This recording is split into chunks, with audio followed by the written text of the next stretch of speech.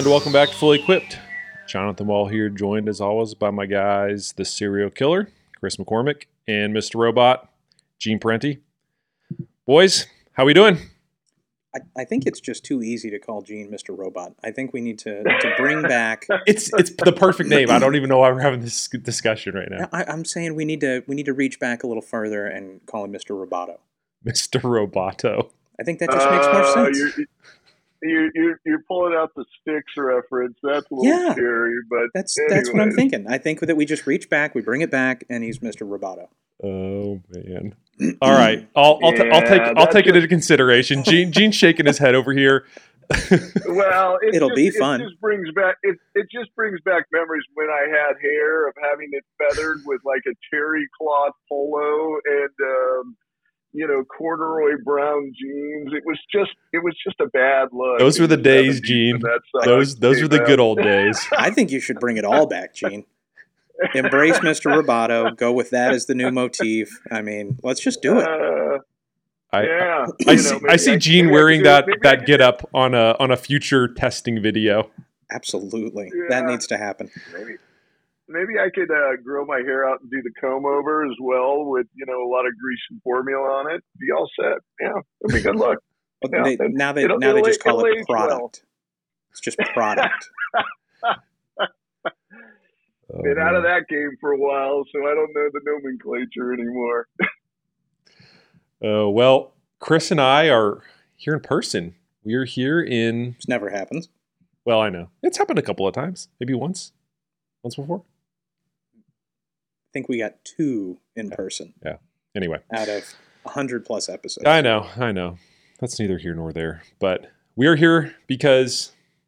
Now, it's called the Waste Management Phoenix Open, although they're calling it the WM Phoenix Open. Did you notice that?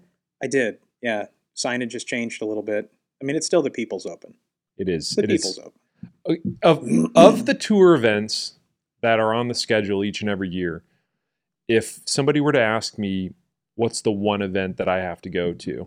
I mean, the obvious answer is the Masters. Go to the Masters. Sure. But if I was going to pick a 1B to that 1A, it's this week. It is absolutely bonkers. And as we're recording this is a Wednesday. And you and I were out at the golf course today. Yep. It was getting kind of rowdy on a Wednesday afternoon. It was. I mean, they had music coming from every corner of the course. There were vendors out there. I mean, it didn't feel like a Wednesday. No, which makes you wonder what it's going to look like on Friday and Saturday. I am avoiding that place like the plague on Saturday. That's for sure. It's going to be absolute chaos. Gene, have you ever been to this tournament before? Ever been, gentlemen? I just was honored this week with one of the top 5 hole-in-ones. I was waiting for this for the Waste Management Open. This was a tee-up, Gene. I'm trying to tee up here, Gene. This is my signature. But I can tell you this. I'd never been before.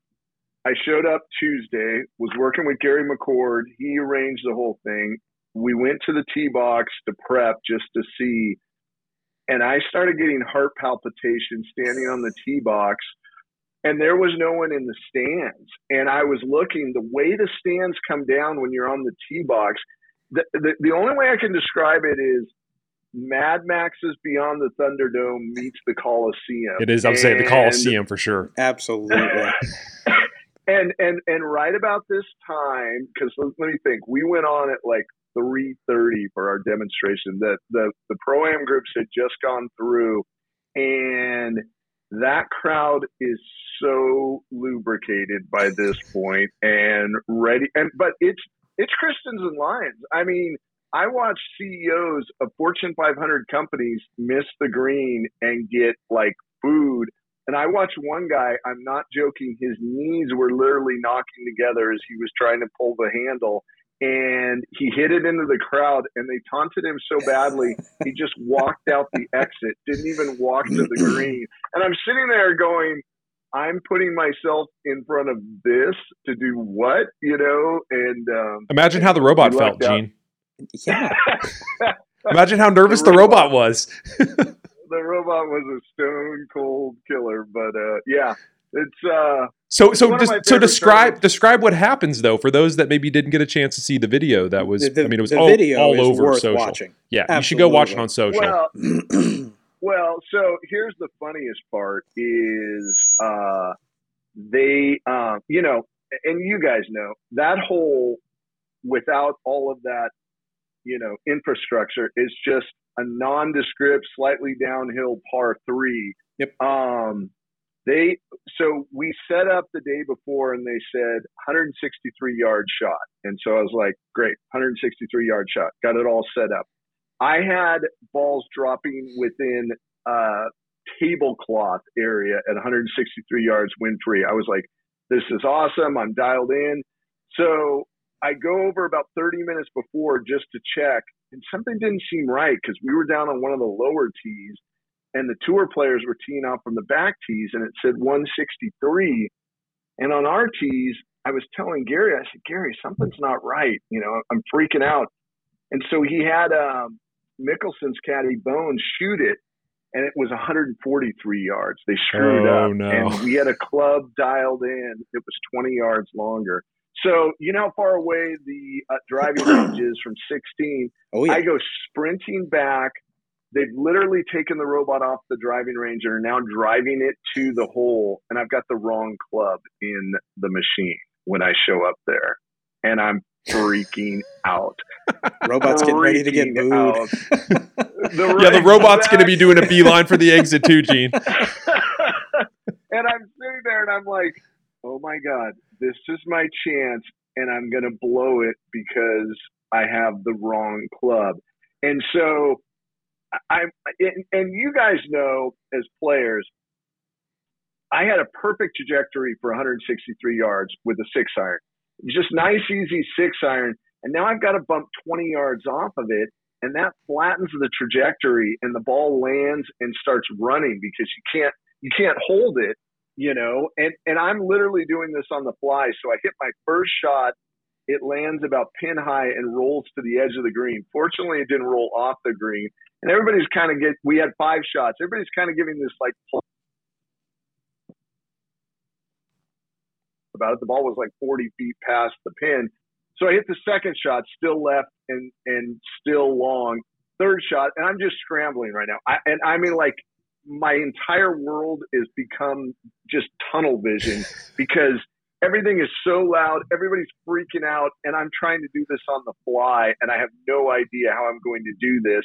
So anyways, bottom line, get to the last shot, and I'm like, oh, my God. I'm like, this is my worst nightmare. And so I put the ball high on the face because I was still long, and I leaned the tee towards the toe because I knew if you hit it on the toe, it causes the ball to go to the right, and the ball was still going to the left. I didn't even have time to adjust the machine. And as soon as I hit the last shot, I screwed up. I was like, I totally screwed up. And I adjusted too much. And I was watching the ball fly, and there was a lip on the green, and there was a sand trap. And it hit on that lip. And if it hit 2 inches lower, the ball was in the trap. But it hit right at the perfect angle, popped up and rolled 30 feet in. And sometimes it's better to be lucky than good. The next thing I know, we were getting saluted by about 10,000 Coors Light cans because that's what they did to Tiger. And all of a sudden, just beer cans are raining all over the place. All hell broke loose. So yeah, it's a fun memory to relive every year. They're you know, and then it was about 2 weeks of our robots taking over the world. You know, everybody ran with that for about 2 weeks on the viral video front. So oh my goodness, it was a good time. Yeah, I mean, to get a top 5 like best aces at this tournament. I mean, the video's fantastic. Oh, the video's amazing.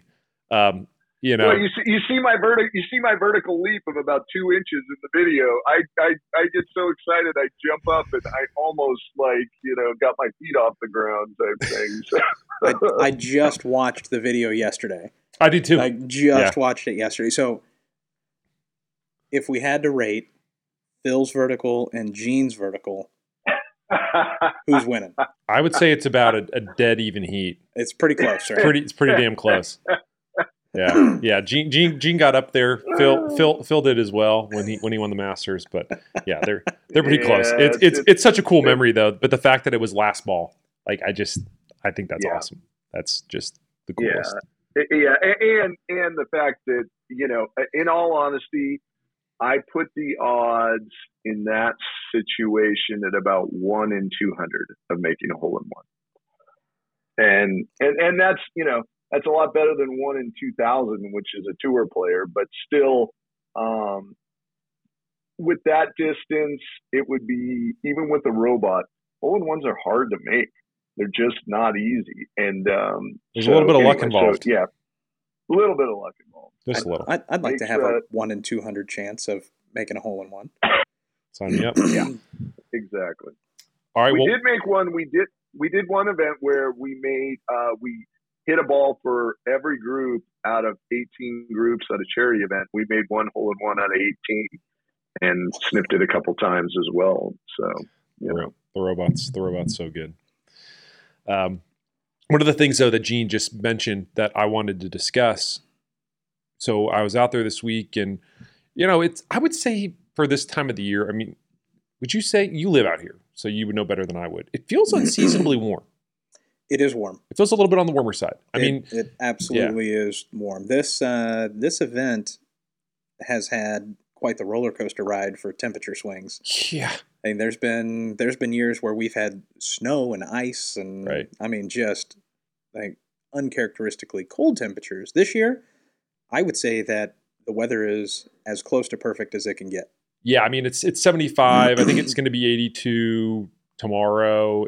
You're right. It is perfect. Although I was watching the local news last night, and they said that the paramedics had to treat 5 people for heat-related issues, and I'm like, it was 75 degrees out here. What the hell are you doing? You get the snowbirds that come down for the event, and they're not acclimated.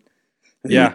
So speaking of acclimating, that's kind of where I'm going with this. Is you don't think of TPC Scottsdale having elevation issues for players to have to deal with. Sure. But I was talking, and I'll have you discuss, because you talked to a couple of the guys from Callaway, but you're what, 1,300 feet above? Yeah, it's right around 1,300. 1,300. And so you've got a thinner air density. We're not talking Mexico, which is where they play with the WGC. That's on a different level. But I did find it interesting that a lot of players were having to contend with the thinner air this week. And because of that, you've got to figure a couple things out. So one of the things that I find interesting about the thinner air was some players will not use their launch monitors this week, just simply because the numbers just don't stack up what they're typically seeing. So they leave the launch monitor at home, and they rely more on, all right, I'm going to lose probably 400 to 500 RPMs of spin on a lot of these shots. So it goes from being able to fire at a lot of flags to now you're having to say, all right, as you're trying to converse with your caddy, where do we land this ball? Because it's not going to spin as much, and then we've got to figure out and account for that additional rollout. And this is what Bryson and his caddy do on a weekly basis, like even when it isn't TPC Scottsdale or Mexico.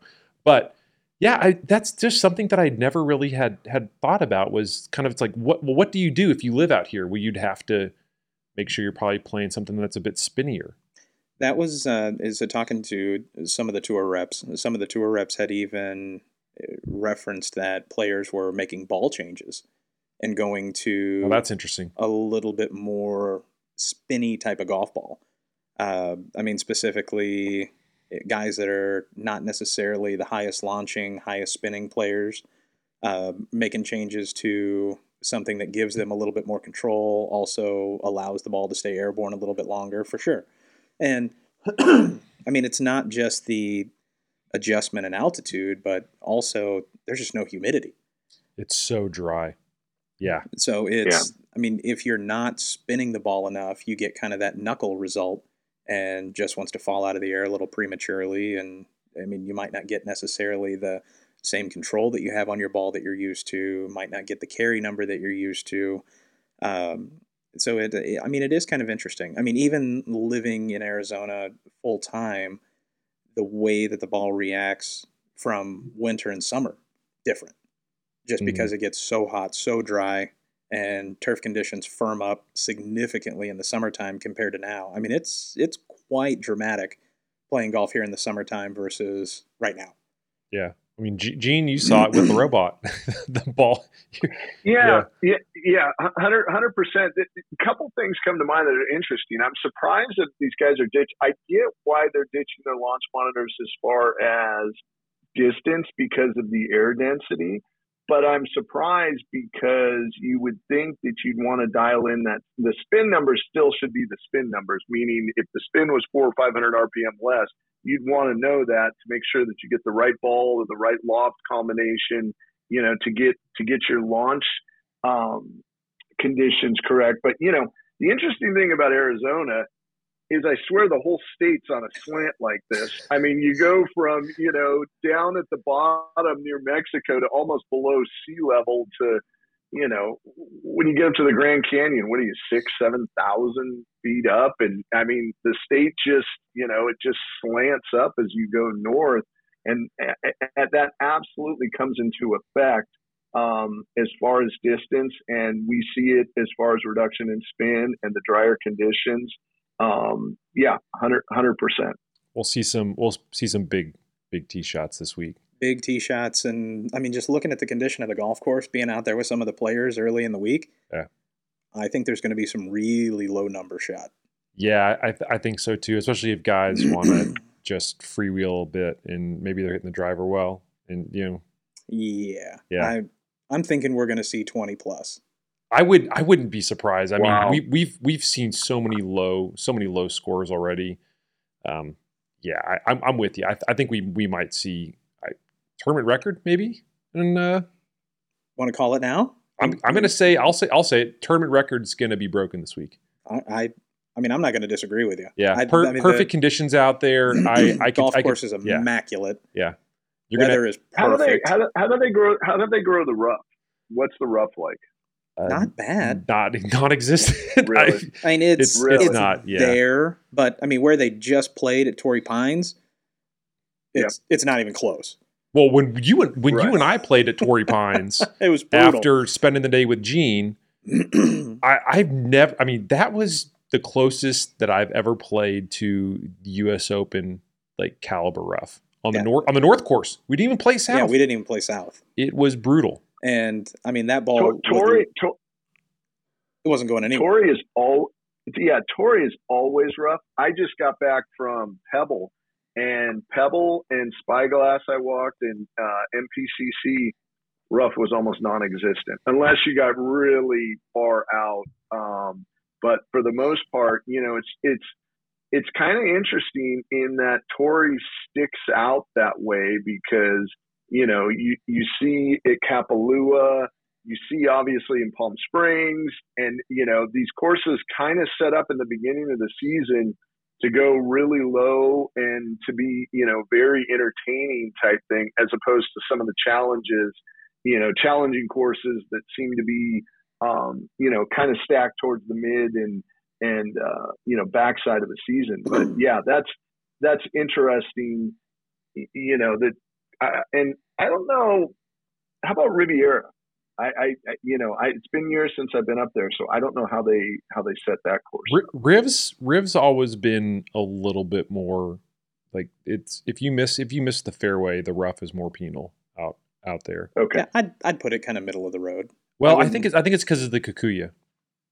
Yeah, you know, it's just so tough to get your club on the golf ball. Yeah, the ball settles all the way down to the, and it's just super sticky. Yeah, it's tough. I mean, every year that I've been out there, it's always been a little bit on the tougher side. But I feel like it's just because it's Riv, and you know, they just don't want the place to get torn to shreds. But it does bring up an interesting point from an equipment standpoint. Like you said, I mean, a lot of these guys are coming straight from Pebble, where it was 62 degrees. It was beautiful up there. but it was cold and it was a little damp and the wind was blowing a lot. And you're going to have a different approach to how you swing and how you score as opposed to warm, dry, wide open desert conditions where, you can, tee it up forward, swing high, and go find it and shoot a low score. So yeah, well, we'll see how many of those guys. I'll follow up towards the end of the week and see how many guys actually changed golf balls. I'm sure there's going to be a few that'll probably go to something a bit spinnier. I could see it. Other things that I saw, and I'll be curious to see if you notice anything that stood out.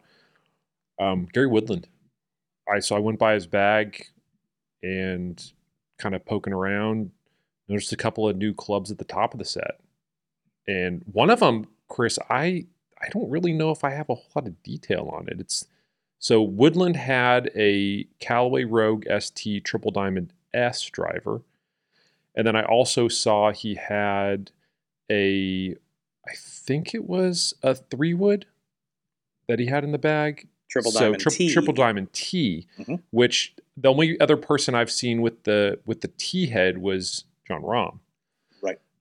So first question is, for a guy like Woodland, what's the S head? I mean, these some of these are going to be like kind of tour variations that we've seen Callaway release in the past. How does this one kind of differ from just your standard Triple Diamond? So, I mean, just like every other year, there's different iterations of heads available for tour only. Mm-hmm. So, I mean, essentially some specialty niche products that are basically geared more towards what the tour players like to see. Mm-hmm. So not necessarily the higher MOI versions that we get at retail. But so there is the Triple Diamond LS that we're going to see this year at retail for the Rogue ST product. But then they also have the Triple Diamond, which is going to be in that Rogue ST line and going to be more of a neutral start line. So neutral flight bias and one of the higher spinning heads. So the head that Woodland has in play the Triple Diamond S. The S actually stands for speed. So it's more of a forward CG placement. Flight bias is going to be more of that right type of bias to it. Okay. So for a player that doesn't like to see the ball move left, for a player that... Who does? On the tour side. Well, not many. Yeah. Woodland's kind of interesting. He likes to hit the kind of the knockdown fade with driver as a fairway finder. Mm-hmm. But then apex height with driver, he can get up 130, 140 feet when he's confident in swinging at it. Yeah. But likes to play a starting line that starts straight of target or just slightly right of target, falling right. Okay. So doesn't like to see the ball go left on him at all until he gets to 3-wood. 3-wood, he wants something that gives him a little bit more control. And that Triple Diamond T, they designed that head specifically for Rahm. And if you look at it, it's a little deeper face.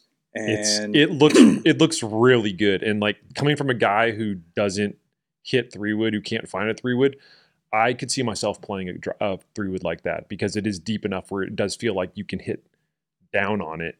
Yes, and ton of camber around that leading edge. So, Gene, have you had a chance to see these pictures yet? I have not, no. And so the Triple Diamond T fairway wood that we're talking about has got a fairly deep face on it and has a significant amount of camber around that leading edge. And that's basically allowing the player to hit down on it, still maintain a good amount of spin, and then the flight bias to it is going to be, again, a little bit more neutral. And Gary likes to hit a specific number with 3-wood, and what he was kind of struggling with a little bit was some of the newer fairway woods coming out for 22 didn't allow him to work the ball right to left like he likes to and still hit the number that he was looking for. Everything was just going too far. Yeah. So he's looking for that 275 to 278 carry number out of 3-wood and then still being able to maintain a spin threshold somewhere around 3,300 RPMs a spin. So it was a little bit of a quest trying to find a fairway wood that hit that numeric. Yeah. and that Triple Diamond T just kind of checked all the boxes for him. See, Callaway's interesting Interesting. in the way that they release product, because typically they might release a product out on tour, and I guarantee you, like some of the features of this Triple Diamond T will end up in a future retail product. Oh, I would hope so. Yeah. I mean, the shape of this head and the playability of it is fantastic. Yeah. And then the fact that they've engineered a fairway head that you can hit down on a little bit, Right. still spins the ball a little bit. And we're seeing a 16-degree option. We're seeing a 16.5 option. Callaway this year got rid of the 4-wood, and they are doing the 3HL. But the shape of this Triple Diamond T for a little bit more accomplished player that does like to spin the ball a little more and have a little more control over the ball, I mean, it's a fantastic head. I wish they had it at retail. Yeah.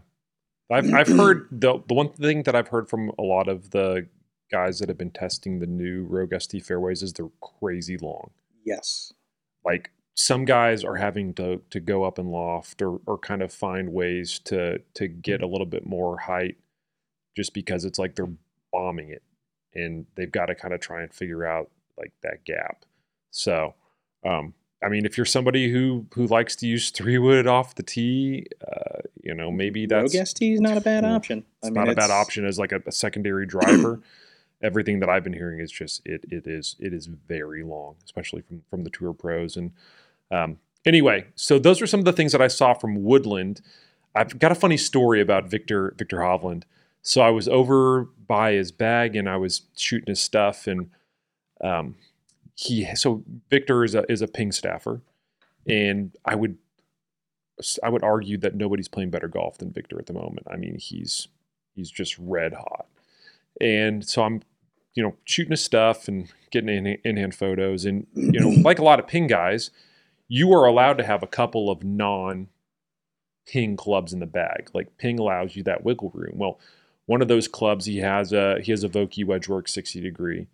I also saw he had a Callaway Apex hybrid in the bag. And then I also saw that he had a TaylorMade Sim 3-wood. Now, the Sim 3-wood's been in there for a hot minute. Sure. And his caddy, Shay Knight, really good dude. And so Shay's standing there, and so is Kent Notes from Ping. And come to find out that, because I'm looking at the 3-wood, and it has the dimed out wear mark that you would expect to see from a Tour Pro. Right in the middle, the teal and the toe are pristine. It's like perfect. Ball after ball after ball. And I kind of commented, I said, man, Shay, like it's still crazy. I mean, I know I see this from a lot of Tour Pros in their fairways especially. And I come to find out that it's actually Shay's 3-wood. Which I just, all of a sudden, it was like mind blowing. Like, wait a second, why does Victor have yours? So if you recall, Victor's clubs going to Maui were lost. Yeah. Oh yeah, that's right. So Shay and Victor are about same height, similar club specs, similar grip. And so when Victor got to Maui, he used Shay's clubs until Ping was already building him like a new setup for the rest of his stuff. And Victor loved Shay's 3-wood so much that he said, look, you can have the rest of your clubs back, but the 3-wood stayed with me. Now, it's funny because it's his caddy's 3-wood, but Right. what I love about it is that dimed out mark is from his caddy. Love that. It's not from Victor. It's from his caddy. And again, it was, but we were just kind of chatting, and and Shay uses Blueprint irons, and Victor uses I-210, and we were jokingly saying, it's like, man.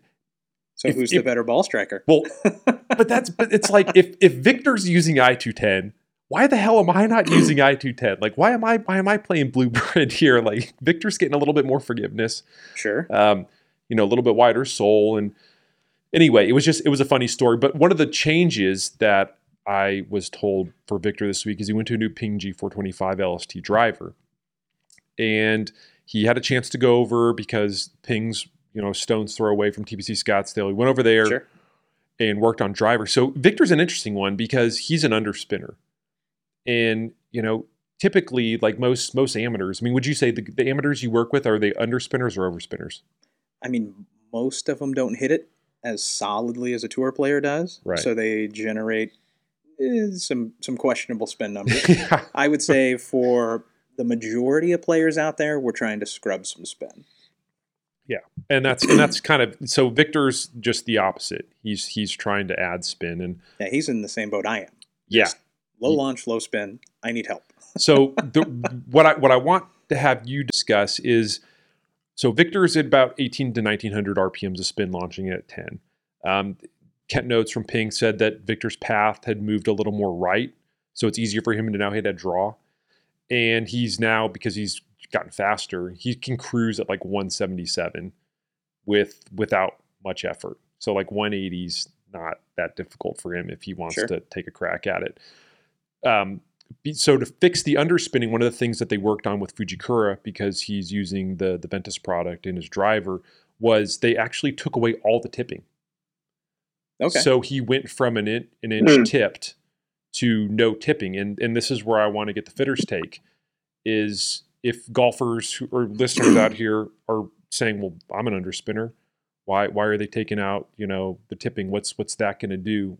What are you as a fitter saying is the reasoning for doing something like that? So, I mean, essentially when you're tipping a shaft, you're just making it play firmer.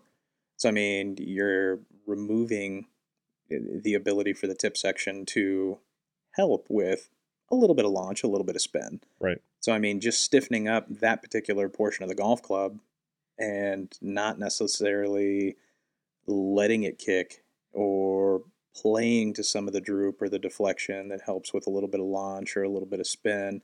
So, and that's not really uncommon. I mean, as graphite technology and composite technology continues to improve, you're seeing some of these guys that don't necessarily need to tip it quite as much, right? Because the tip sections and the mid sections in these shafts are getting so tight that you don't really have to manipulate it anymore. And the golf ball spins less, and the head construction is moving CG to a place to where it's cutting spin more. So you don't have to do those fine-tuning adjustments quite as much with, the evolution of technology and product. Right. Yeah.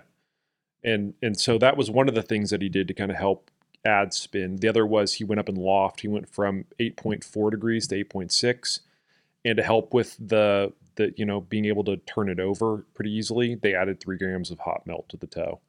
And that got him from 18 to 1900 RPMs of spin launching at 10 to launching it now at like 11 to 12 with about 2300 RPMs. It's perfect. Yeah, it's like exactly where Victor would want it. And the interesting thing about the 1800 area, because, we've done a lot of testing down there. 1800 is fine in wind-free conditions. Everything's perfect. The problem with 1800 is, as an average, is that's an average, right? And you've got a range. And on the high side, you're good because you're 22, 2300. Here's where it gets really dicey if you have low spin. If you get down to the 1500 or 1400, because then the ball drops out of the sky. And so if your average is 1800, it's fine if you strike it perfectly every single time, but you are going to miss on the low side. And when you miss on the low side, you're really going to get penalized. Whereas if you're at 22, 2300, you miss on the low side, it brings you down to 1800. And on the high side, you're up at 25, 26. Both are kind of manageable, from a distance and directional standpoint. And so anything sub 2000, you really want to get it up just for your average so that your misses on the low side don't really penalize you and fall out of the sky. That's exactly what I was going to say. Agree with that 100%. Yeah, tour pros are going to be able to keep a pretty tight spin range, even on the miss hits. But 18 to 1900, like we were testing drivers during the middle of like right before embargoes, and there were a couple where we were hitting it and it's like 2000 spin, and you're like, it's kind of like borderline right there. I mean, yeah, it starts to get unstable. Yeah, exactly. Just as Gene said, you've got to have that range be like, okay, 23 is good. Now if I drop and I dip to like 2000, I'm still okay.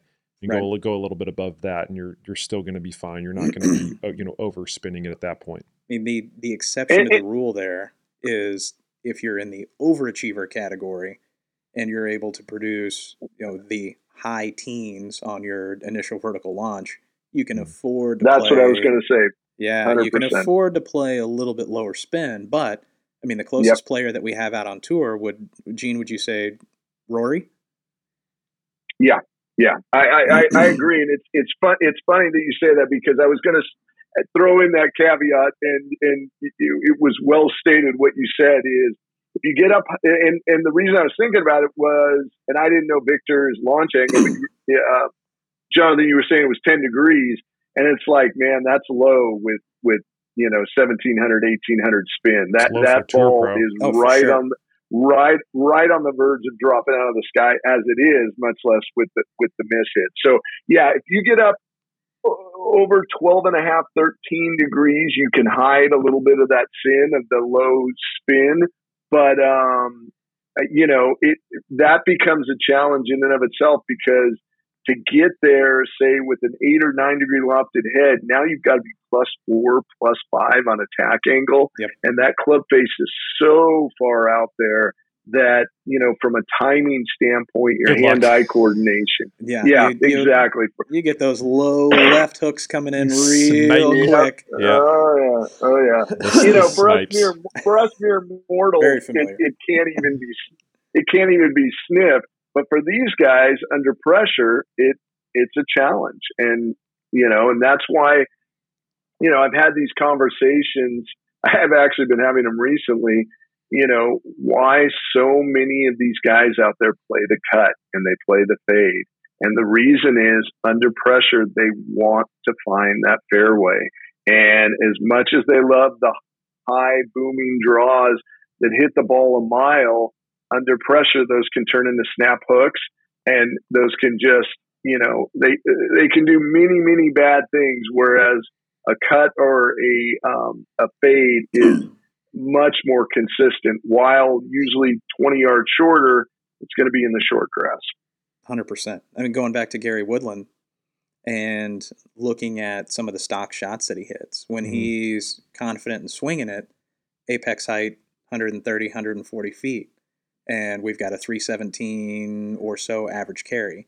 When he needs a fairway finder, now we're teeing the ball lower and impact position moves a little bit down the face. We go to a 295 average carry, but his average apex height is 85 to 90 feet. I mean, it's a totally different window. Totally different window. Very similar ball flight as far as shot shape's concerned, but I mean, if we go 295 carry up to 317, but as far as apex height goes, environmental influences are very different from 85 feet to 140 feet. Right. And there's a lot that can happen to that golf ball at 140 feet in the air as it starts to come down. Oh, yeah. And how often, I wonder how often a guy like Woodland is playing that fairway finder versus just the, teed high ball. Having conversations with him, I mean, that's really the confident stock shot that when he has to hit a fairway, can't afford to miss. Yeah, that's his go-to. I mean, he can still get it out there where he's putting himself in a good position. I would be using that one all the time. Oh, 100%. Unless I had a fairway that you could, jam 2 777s on.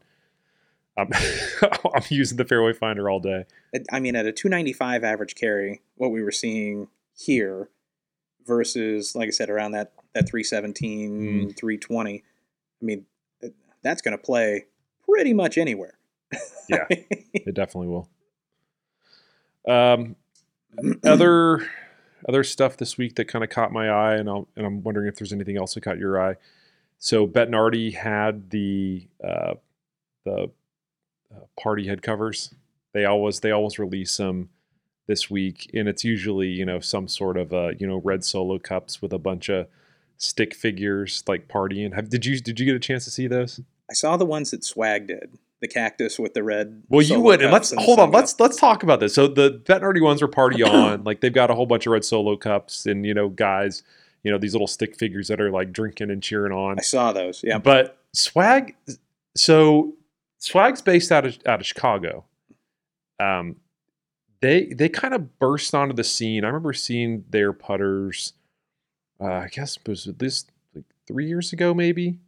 And Kevin Streelman was a staffer using their putter, and it's like all I see is like the putter, and all of a sudden they start rolling out these head covers, and I mean they are cool. The one that sticks out to me is they had the Chicago Cubs when they won the World Series. They created a head cover with the score sheet. Yep.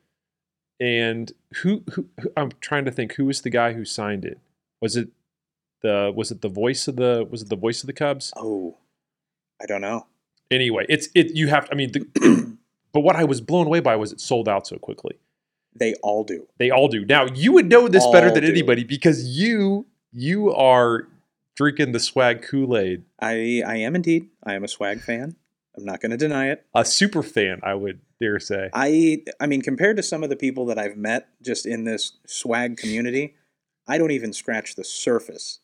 Well, yeah, I could see that. But I am a new fanboy. Yeah. Compared to some of these guys that, I mean, they are heavily invested and they are getting all the drops as soon as they go live. I don't know how they do it. How they get it so quickly, because those drops are in my opinion, are as close to it's seconds, like a sneaker drop.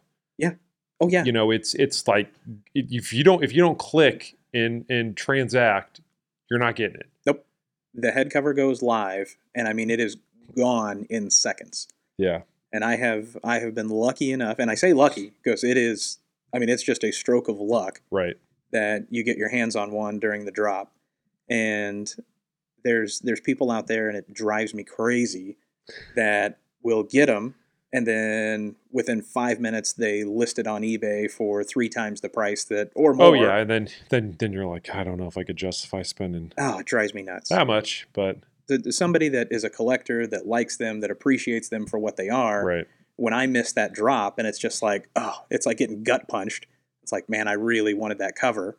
And then you see this person that's literally just taking it, flipping it for the quick buck. Yeah, that is very tough. But thankfully, in the golf community, there aren't a whole lot of limited releases. Every once in a while, there's one that comes along. Head covers seem to be the biggie. Yeah, all of theirs are limited. Yeah, all their stuff is. You can't buy any of it. They don't have a retail store and a retail, putter cover. But they are really cool. What was the one from Swag this week? That's what I was going to say. Getting back on topic, yeah.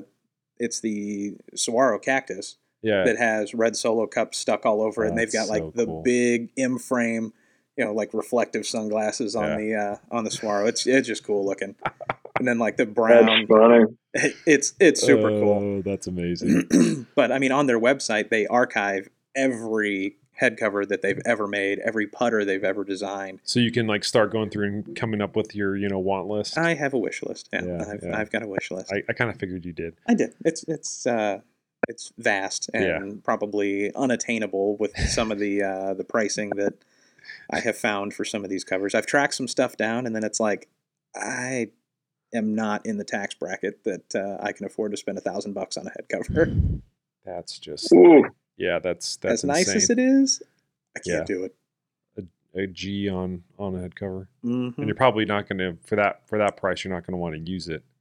I use them.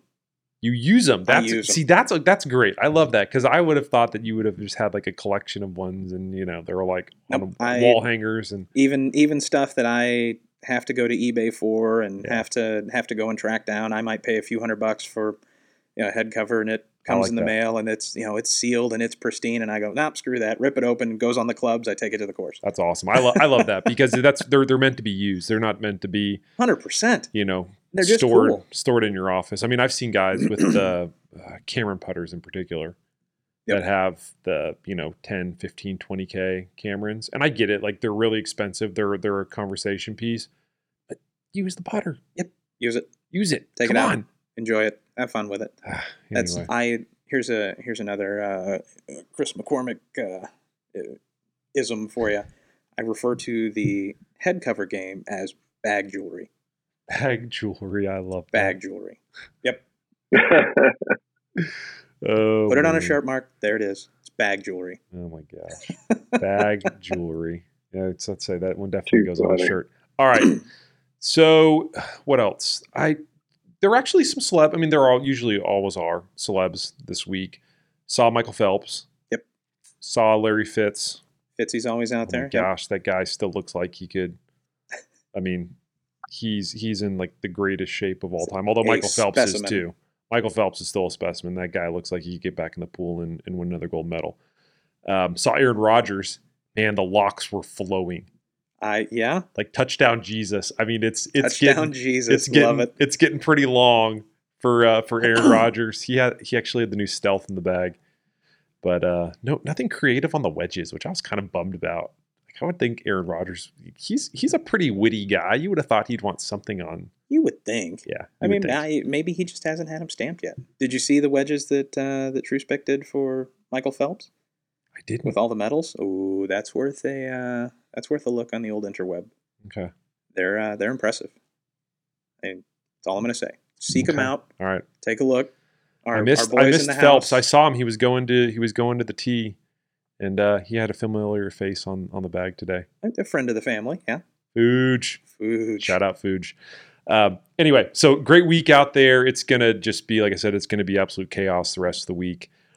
But let's get into the Robot Insights. I've gotten a lot of good feedback that just we've been having conversations about. We had a chance to have Gene test all the new drivers at 95 miles an hour.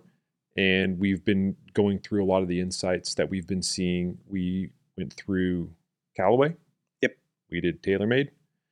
Took a week off because Gene was doing something way more important, hanging out with his dad at Pebble Beach. So let's get into Cobra and the new LTDX. And just kind of as a little bit of like a table setter, the Cobra LTDX comes in 3 different models. You've got the LTDX, the LS, which is the low spin head. You have the LTDX, which is your standard model head. That's going to be, medium launch, or high forgiveness. And then you have the LTDX Max, which is the extreme forgiveness. It has multiple weight ports, one in the back of the head and also one in the heel for the golfer that needs a little bit of help kind of keeping that slice on the map. So those are the 3 drivers. The interesting thing about this one is Cobra is now using AI in their face design. So they have this new, it's still the milled face. That hasn't changed, but it's called their hot face design. And the HOT stands for highly optimized topology. Now, that's a mouthful. I was going to say that 5 times. Yeah, I know. Yeah, I know. When we were shooting videos on these drivers, I'm like, highly optimized topology. It's highly fast. optimized topology. I was like saying it over and over because I'm like, dude, I'm going to totally butcher this when we do the video. But the cool part about this is that they're able to optimize the thicknesses of the face to help with ball speed. Now they're looking at, the common misses and like where a golfer's missing it on the face, and they're trying to optimize it. Now, some people might say, all right, whatever, it's, magic beans, because I still think some golfers are highly skeptical of like using AI. Sure. Now, this is where I want Gene to come into the picture, because these drivers, Gene, I'll be honest, when we tested them, I was looking at the carry delta because we tested 9 points on the face, and I'm like, that doesn't make sense. The carry delta between center and all the other 8 points is like almost identical. And you don't see a carry delta that's that tight. I mean, these drivers are crazy stable, but in my opinion, I'm like, if I was going to give you a takeaway on these, it's that if you are inconsistent in contact, these drivers are money, in my opinion. I mean, we've talked about. Go ahead, Gene. Oh, I was just going to say it was interesting because before we came on, I was talking to Chris about the stability of these drivers, and he was bringing up the ping drivers, and the ping drivers have always historically been some of the most kind of stable, consistent clubs, and that's what you always knew that you could get from a design perspective. And I'd make the argument that Cobra gives them a run for their money this year. They did some really, really interesting things. And Jonathan, to your point, the LTD series or the family had some of the smallest drop off in distance on all 9 points of almost all of the clubs out there. They also had exceptional toe hit drop off in distance.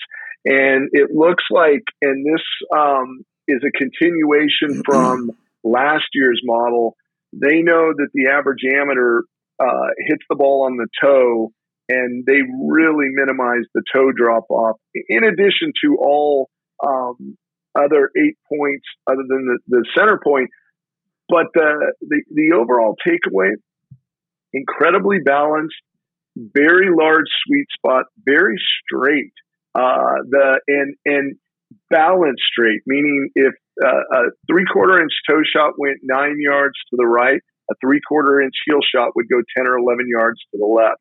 Meaning that if you missed it with a square face on the toe or the heel, you were going to get kind of an equal dispersion. So directionally, pretty straight and very, very balanced as far as drop off is concerned. Yeah. I've noticed over the last couple of years with the Cobra drivers that the toe miss in particular, that high toe miss, the ball speed, carry numbers, everything was almost identical. It's such a game changer, and this is why we have Gene test these drivers on the robot, because every year without fail, and Chris, you get it too, because you're fitting all kinds of guys, not just tour pros, but handicap ranges from scratch all the way up to like 1520s, and they all ask the same question. They say, well, what's the best driver? And I always respond with, question. I'm like, well, what's your miss? What are you playing right now? And like, I'm not a fitter, but I at least feel smarter knowing like, hey, here are some things that these drivers do well. And from a stability standpoint, like the Cobra, like I'm kind of surprised. I have to say, I'm kind of surprised that the Cobra drivers don't get more notoriety. With the exception of, like Bryson, going into a media center and trashing the driver because it's not doing what he wants at 220. It's like I've always been surprised because the driver's really good, and it does a lot of things that like the average mid handicapper could benefit from. Like it neutralizes a lot of those like common misses. Oh, absolutely. And I'm kind of with you. I mean, the engineering team that designs these products they're top notch. They are no joke whatsoever. Man, that seems very dangerous. Seems super dangerous. That was my thought too. It was like these poor camera guys. Mark. What was that? Coach.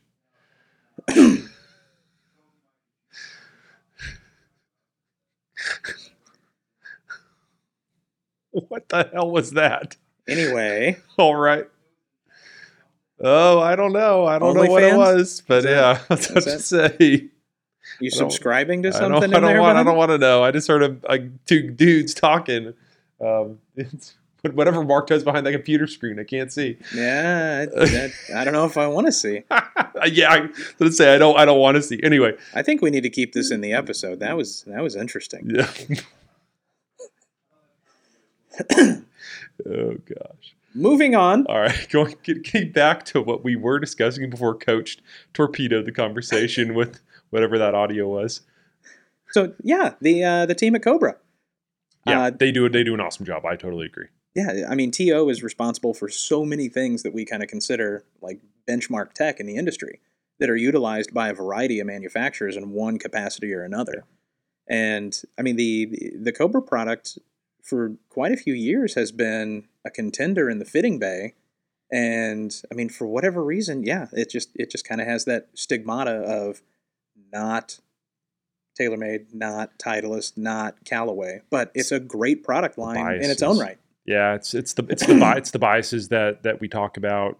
I feel like every week that exist in golf. Sure. I mean, I was just talking to a couple of guys this week about, just different products that are now out in the marketplace, and they're great products, but unfortunately, like pro golfers in particular are very picky about the brands that they're using. Like you gotta really sell them on it, and typically that might not even be enough. So yeah, It is. yeah, rec golfers are the same way. Like they just, anyway, it's just the biases that exist in this space. And I'll give you the answer that I give when somebody asks me about equipment, and I'm curious to get Gene's perspective too, because I get that, obviously, with my profession, I get that question a lot. What's the best driver this year? What's the best fairway? What's the best hybrid iron? So on and so forth. And I mean, the response that I give is everybody makes good product. Not everybody makes a good product line for you, and not everybody makes a good product that matches to the angles that you create as a player, your strike location, your launch window, your spin threshold, whatever the case may be. So it's a good idea going into a fitting environment to have an open mind and have essentially a checklist of what you would ideally like to see. Right. And focusing more on that checklist and that list of objectives is a lot more important than who makes the club that gives you all of those check boxes. Chris, absolutely 100% what you said I agree with. And here's what it comes down to.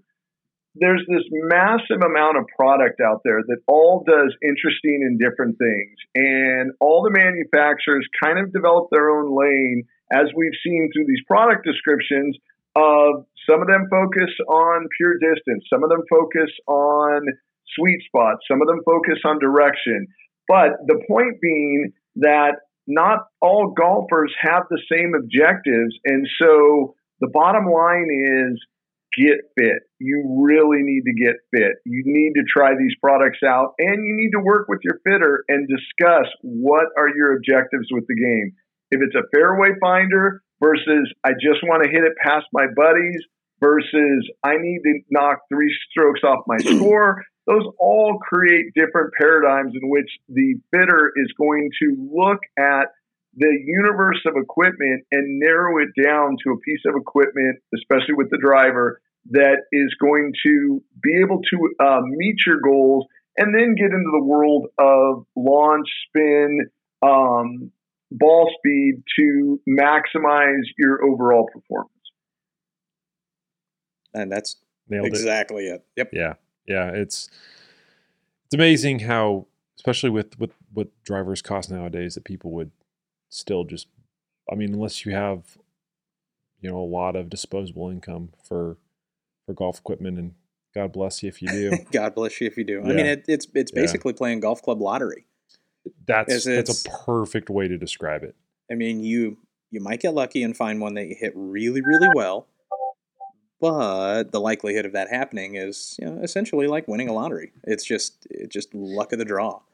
Yeah. And I mean, to expand on what Gene was saying, I mean, not only do these manufacturers kind of chase either distance or stability or one characteristic or the other, but I mean, each head kind of has its own characteristic that responds well to strikes, high on the face, low on the face, on the heel, center toe, whatever the case may be.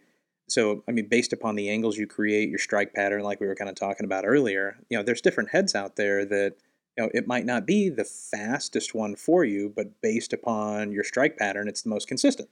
Yeah. And, the other end of the spectrum, if you're chasing distance, you might sacrifice a little bit of stability to pick up another, 8, 10, 12 yards or so. But there are trade-offs when you're chasing speed. Yeah, I know. I still, like, me personally as a golfer, I struggle with that all the time. We all do. We all, I agree. I think we all do. I think some more than others, because the like keeping up with the Joneses being keeping up with your buddies. Your buddies get a certain driver and they're bombing it, and you're just like, oh man, I got to get that. But I think we sometimes get the blinders on and forget about stability and finding the fairway, which is so important, just to try and, keep one close to our buddy that, that has the new driver that's just going 10 yards past shores. Well, that's exactly why we're successful. I mean, it essentially turns into an arms race. Yeah. So, I mean, if you come see me for a fitting and I all of a sudden find you something that outperforms your current gamer, and now you start hitting it past your buddy, your playing partner that you play a lot of golf with, play cash games with, well, then next thing you know, he comes to see me, and then, the buddy that plays with him comes to see me, and then it's just everybody's chasing that elusive distance consistency game, and next thing you know, you go through 10, 12, 15 guys in a golf group. Yeah. That's always a nice thing. Oh, for sure. Anyway, the Cobra driver is like we said, the buzzword for it is stable.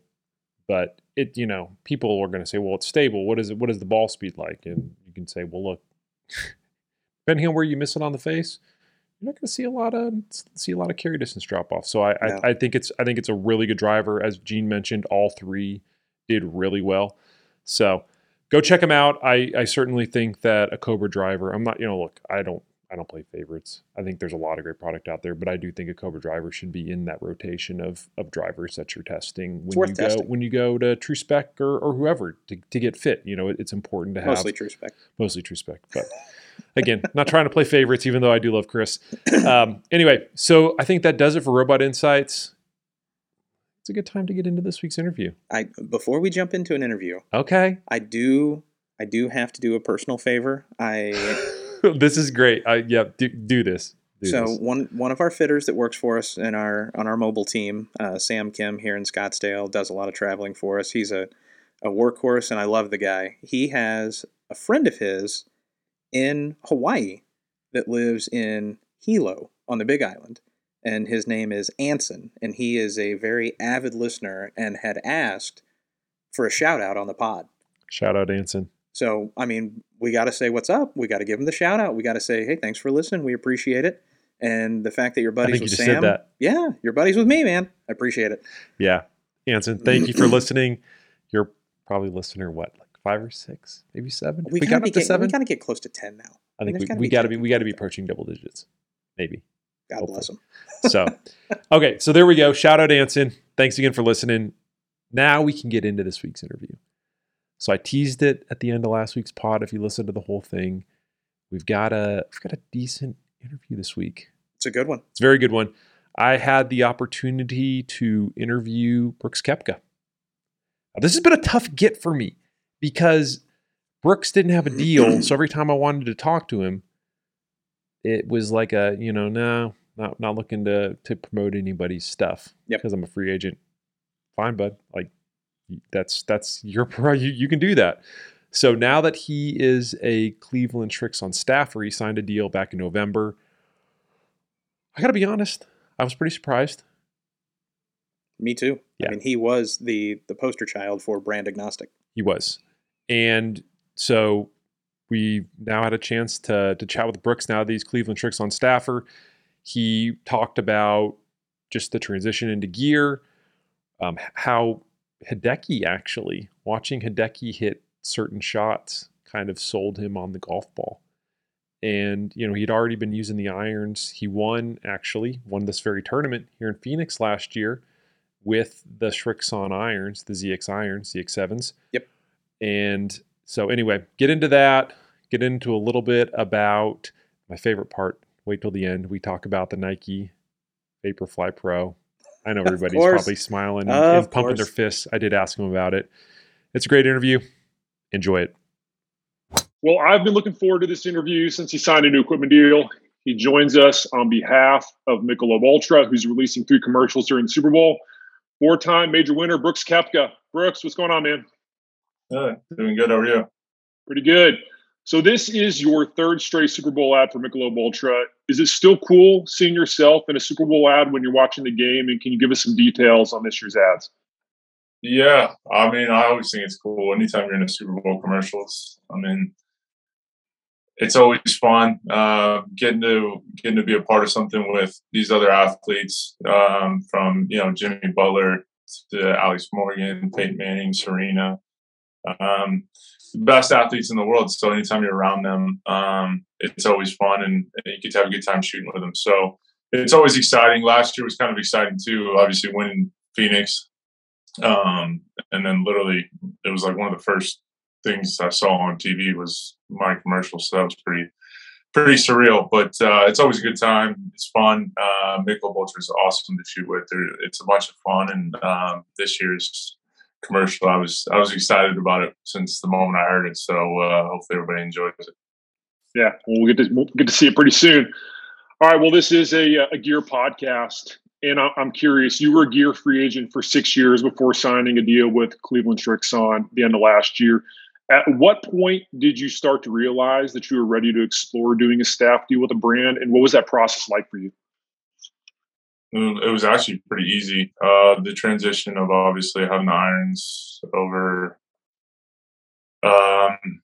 basically a year now.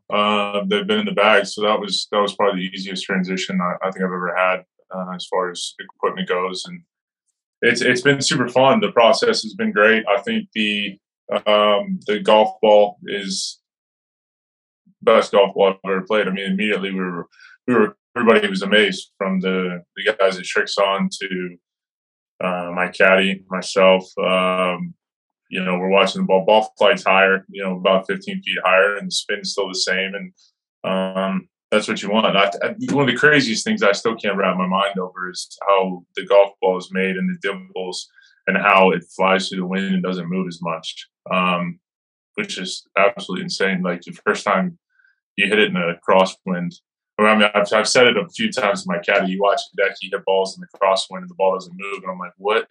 How the heck does he do that? Like it's impossible. It's going 20 off the right and the ball really doesn't move. Meanwhile, my ball's up there going sideways. And then you hit the Srixon ball and it does exactly what Hideki's has done for years. So it's pretty cool, and it's been a fun transition, fun process, and it's been months in the making. So it's been an easy transition, to be quite honest. So you actually brought up my next question. What was a golf ball? It seems to be a piece of gear. It doesn't sound like it was for you. It wasn't that difficult to transition into. But what is your testing process like when it comes to golf ball? Is there like a certain shot, like a go-to shot that you need to see during testing where it's like, if it doesn't do this, like I'm not going to play it? Yeah, I do. I mean, I go through a whole bunch of random, every shot I need. Usually try to eliminate them by, starting with anything around short game. You can putt, chip, and pretty much eliminate balls. But it's funny, back in 2016, I think, when I just signed with Nike, I remember being at Travelers and everything with Nike had stopped. And then a couple months later, we were just kind of doing some testing. We blacked out every golf ball. Only, I think, my caddy knew exactly what golf ball was what. And we had tested, and I found the 3 golf balls I liked. And I just went with the one I'd used for years, but the Srixon was number 2. So that doesn't tell you anything. Then it'd be interesting to see amateurs if they blacked it out like that, what their favorite golf ball would be. It would be something totally different from what they play, guarantee it. Most likely, yeah. So aside from the guaranteed money, which I know is nice when you sign a staff deal, what's the biggest benefit to being a staffer versus the last 6 years that you were a gear free agent? Money, it doesn't matter to me. That's not why I did this. I think it's just better equipment, better ball, better everything. There's a reason I was not with anybody for 4 years, basically. So, look, I just think it's better. It's been pretty obvious to me. It's been obvious to everybody on my team that the direction we've moved is the right direction, and we're all excited about it. When you're testing gear, how much are you relying on launch monitor numbers, which I know you and a bunch of your tour guys use, week in, week out? How much are you relying on those numbers versus what you're seeing and feeling and hearing when you're testing? Yeah, I mean, all the stuff that they have, they're all sitting behind watching it. I've got my putting coach watching it, who I work with, a little bit in the swing and chipping when Pete Cowan's not around. They're looking at these numbers. You got everybody from Srixon, my caddy. They're all looking at the numbers. I'm not a big numbers guy. I focus on the wrong stuff sometimes and try to make it perfect. But You know, we were just doing some stuff the other day, and I can tell you from the moment of impact whether it's a good swing, bad swing, what the deal is. And I'm more of the eye test guy. If it passes my eye test, I can see. I mean, it's the good old fashioned way, man. I know if it spins too much by the ball flight, if it spins not enough, the flight's the right height. And I can tell them right there immediately, hey, you know, this setup's good, this ball's good, whatever. You know, if you're just trying to tinker with certain things, if it's the right fit, and then they're just behind going, yeah, you're right. And I'm like, oh, because their faces are big monitors and they're not watching the ball. Yeah. So I know you're going to be a big part of Cleveland Sharks' development process going forward. What's the one club you're most excited about helping develop in the future? Honestly, I think, I'm pretty happy with the ball. I just hope they don't change. We're not doing anything with the ball. I love the fact, like I said, it doesn't move in the wind. You know, the wedges, I use these wedges as a kid, so it's nothing that's too crazy for me. And then the irons, honestly, like I said, it's been the easiest transition ever. I've never played the irons with that type of sole, how it's like got a V sole. And I don't think I'll ever play anything but going forward. So, probably the woods, I think would be the coolest thing. I think it's probably one of the most underrated drivers out there. I think the feel to the ball flight, to watching it come off that face, I just think the whole brand is very underrated. Yeah. All right, last question for you. It has a cult following, so I got to ask, the Nike Vaporfly Pro iron that you've had in the bag for a while. You know, since you were a free agent, I've always been curious, did you have backups? How many did you have? I know that they weren't really readily available out in the marketplace. How did you kind of go about that as you were a free agent? So I remember I've had that thing basically from the moment I signed with them. It's not coming out of the bag, and I got plenty of backups. So, we were actually laughing at it the other day. The shaft is starting to wear a little bit, right where it like rubs against the bag. So I've had to reglue the ferrule because that's come loose. But yeah, once I get equipment that I like and I stick with it, I'm not a tinker. I don't change. I keep it just how it is. So I'm excited, and we're just finish up getting everything dialed in.